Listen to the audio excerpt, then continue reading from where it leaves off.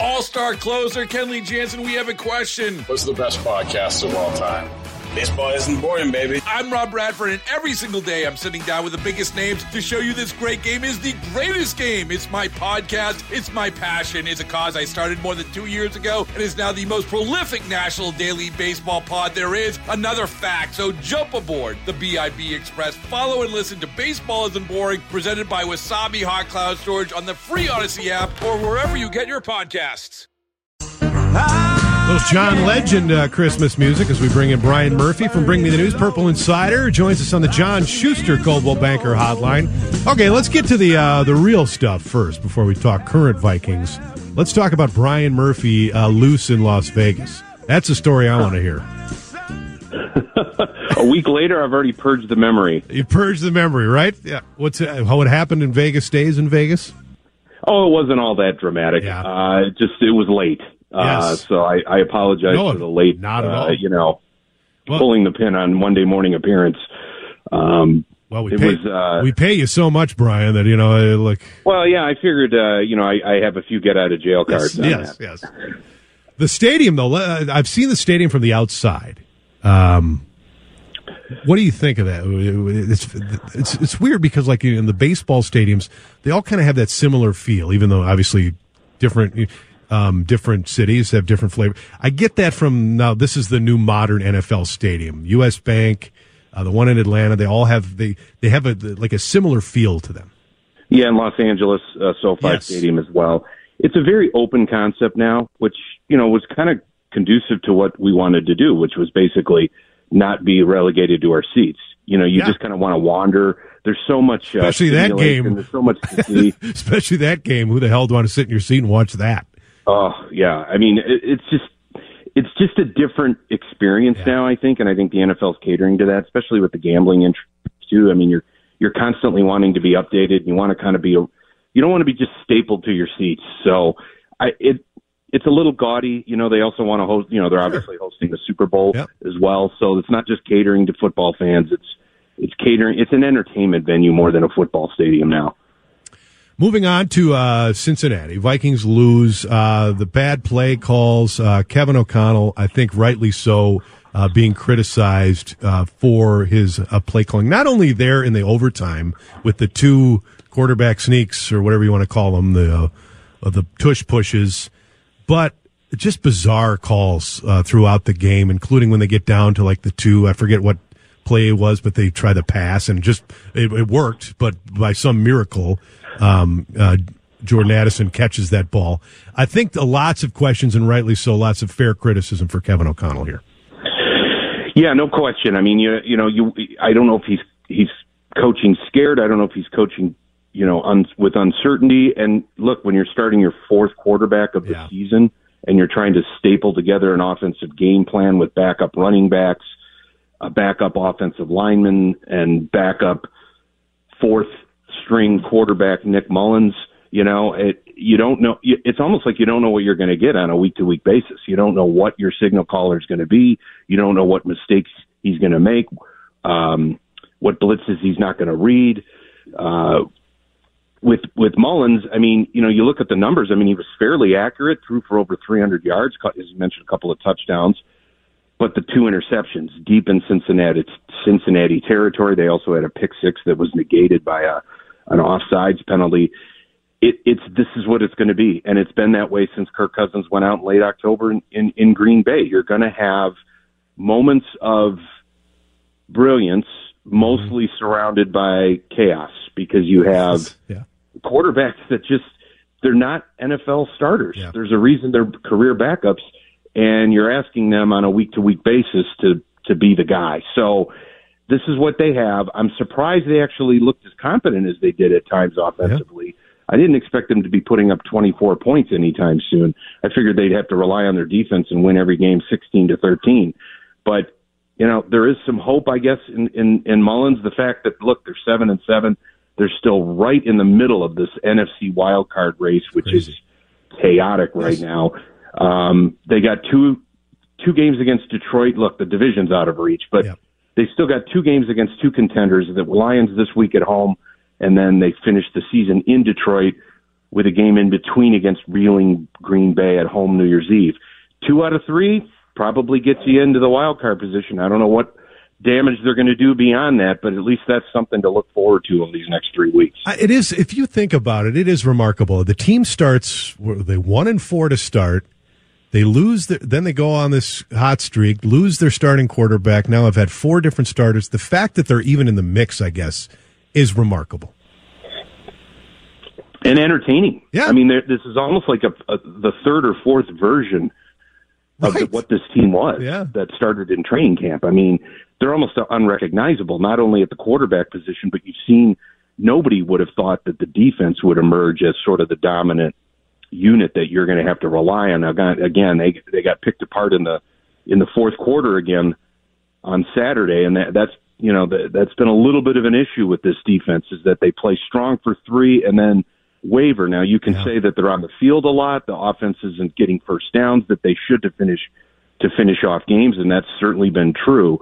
There's really no way to predict anything that this club's going to be doing. It's just going to be kind of baling wire, chewing gum from here on out on both sides of the ball, and you're just going to have to just buckle in and take it if you can.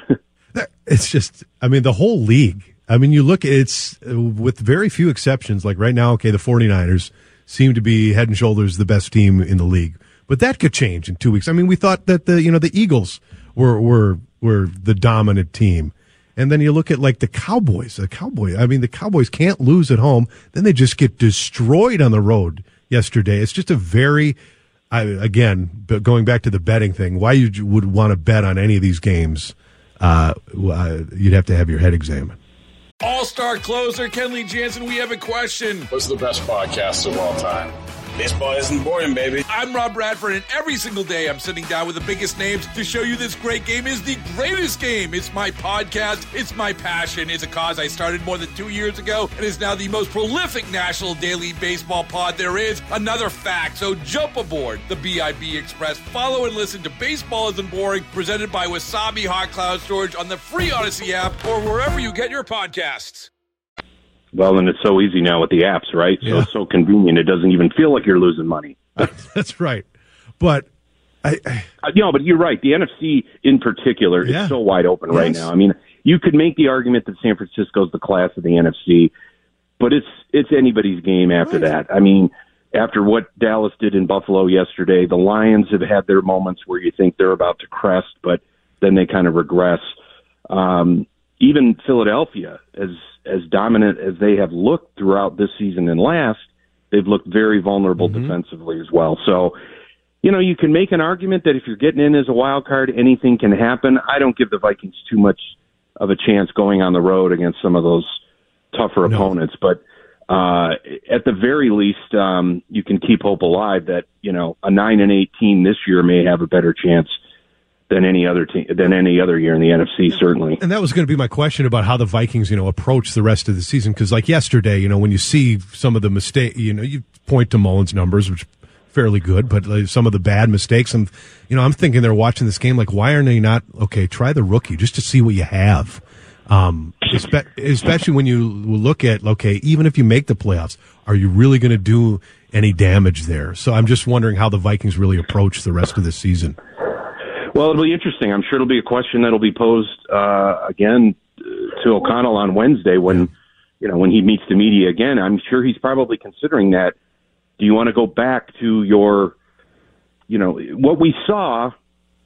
What we saw from the rookie in Atlanta was good in the first drive, but he could have been prone to mistakes later in that game as well. So it's always, the grass is always greener. We know that. I think the reason he went with Mullins after the Dobbs experiment, finally cratered in Vegas is because he does have the most experience. He does have the most experience within Minnesota's scheme. I wouldn't be surprised if, he went to Hall. I wouldn't expect that. I wouldn't be shocked, though, if he did, just because he may be looking for another spark. Moving to the other, the winter clubs here, lots of excitement both in Minneapolis and St. Paul. Let's start with the Wild. They jettisoned their coach a few weeks back, and they are continuing. You get that bump, and you're wondering, are they going to come back to reality? But they've continued to play really good hockey and getting a lot of offense, too. Yeah, 7-2 under a new coach, John Hines. I don't even know if we should say new anymore. Right. 2-1 shootout win over Vancouver Saturday at home. Vancouver's a really good team, especially offensively. They've allowed, I think it's a league low 14 goals in the 9 games that they played under Hines. Their penalty killing, which was really at the bottom of the league before Evison was fired, has now killed off, I think it's 27 of 31 under Hines, so that's 87%, which would be a top 5 ranking if that were throughout the season. So it's like, and their goaltending has snapped back as well. I mean, Philip Gustafsson has won 6 of his last 7 starts and is starting to look more like the goaltender who really took over and seized the number 1 job last season. So those are some good things. Again, the balanced scoring that you had mentioned, better special teams. They're still a little banged up. They have defensemen, veterans. Jonas Brodin's out with a broken wrist for several weeks. Jared Spurgeon's out with a lower body injury, though it sounds like he's going to be traveling this week. They've got they're in Pittsburgh tonight and Boston on Tuesday. So we might be able to see Spurgeon back. They're still 4 points out of a playoff position. That they dug a really deep hole. But it seems like whatever message Hines is delivering, they're responding, and they're doing it. They're not just relying on goaltending. They're not just relying on special teams or relying on offense or defense. It's been pretty well balanced. So we'll just see how far they can take this. Yeah, the goaltending is especially surprising because, boy, for a while it's like, there's been the talk about Fleury about how is he too old now? Is he this talents? But there was a time where we're like, oh man, Gustafsson, they might not have even one number 1, and that's been impressive to see the goaltending play.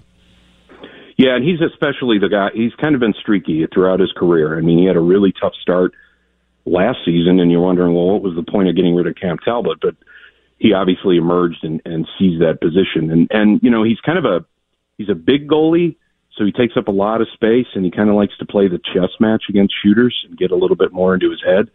Obviously, we know what Fleury can do. I mean, he's a little more flashy, and he's a little more experienced. He's a reliable backup, but that's what he is at this point. I mean, he's still chasing Patrick Raw's old all-time victory record. He may get to that this year as a backup. But, yeah, it looks like he's destined to be a backup and mostly a ceremonial goaltender at this point. But, they're not going to put him in there if they don't think he can do the job as well. So I think, you're going to see Gustafsson getting, 3 out of every 4 starts probably the rest of the way. Old friend Jimmy Butler in the Miami Heat and the Timberwolves tonight. The Timberwolves continue to impress. Yeah, 19-5. How about that? First in the Western Conference. So, we're already past the quarter pole of the NBA season. And when you get past the 20 quarter pole of any pro season, you've kind of got a pretty good identity of what the team's going to be, whatever sport that may be. It's kind of baked in right now. Expectations have been set. Look, they're selling out at home. It's a great vibe at Target. Yeah. Target Center right now, which is unique. They're traveling this week. They got 2 big tests. They're in Miami tonight, and then they're in Philadelphia. I believe it's Wednesday night before they come home against the Lakers. So they're in a stretch too, where they're playing, I think, 16 or 17 games against winning teams. Now, some of these teams have been a little bit shorthanded, but at the end of the day, they're taking care of business at home. In particular, they're playing strong on the road. Again, kind of like the Wild. They're getting contributions. Karl Anthony Towns and Anthony Edwards, they had big production Saturday against Indiana. They're playing into their roles. Rudy Gobert is dominating, both ends of the floor. They're getting contributions off the bench from guys like Naz Reid and Kyle Anderson. And oh, by the way, they're the NBA's best defensive team. Mm-hmm. They're a tough team to play against, and teams are acknowledging that. So, it bears witnessing. There's a long way to go. A lot can happen in 60 games, but confidence is real, and you can sense it around the club, you can sense it around the fan base. I don't get the impression people are waiting for the other shoe to drop as much as they might have been in years past. Right. Now, again, I don't know if they're going to be 60 to 65 victories. That's probably expecting too much, but you can bank a lot of goodwill, you can bank a lot of confidence early in the season, and that can get you through some tougher stretches that you're going to probably end up facing as this grinds along. Yeah, and the tough defense too. Once it comes playoff time, that could be a formidable. They'd be a formidable opponent for anybody. So that'll be interesting to see. Hey, thank you for the time today. Merry Christmas to you and your family, sir. We appreciate it, and we'll talk again in the new year. All right, sounds good. Happy holidays, everyone. Thanks, Brian. Brian Murphy, Bring Me the News and Purple Insider. You can read his work there and get a recap on his trip to Sin City. 9:49 on News Talk 830 WCCO. All-star closer Kenley Jansen, we have a question. What's the best podcast of all time? Baseball isn't boring, baby. I'm Rob Bradford, and every single day I'm sitting down with the biggest names to show you this great game is the greatest game. It's my podcast. It's my passion. It's a cause I started more than 2 years ago and is now the most prolific national daily baseball pod there is. Another fact, so jump aboard the BIB Express. Follow and listen to Baseball Isn't Boring, presented by Wasabi Hot Cloud Storage on the free Odyssey app or wherever you get your podcasts.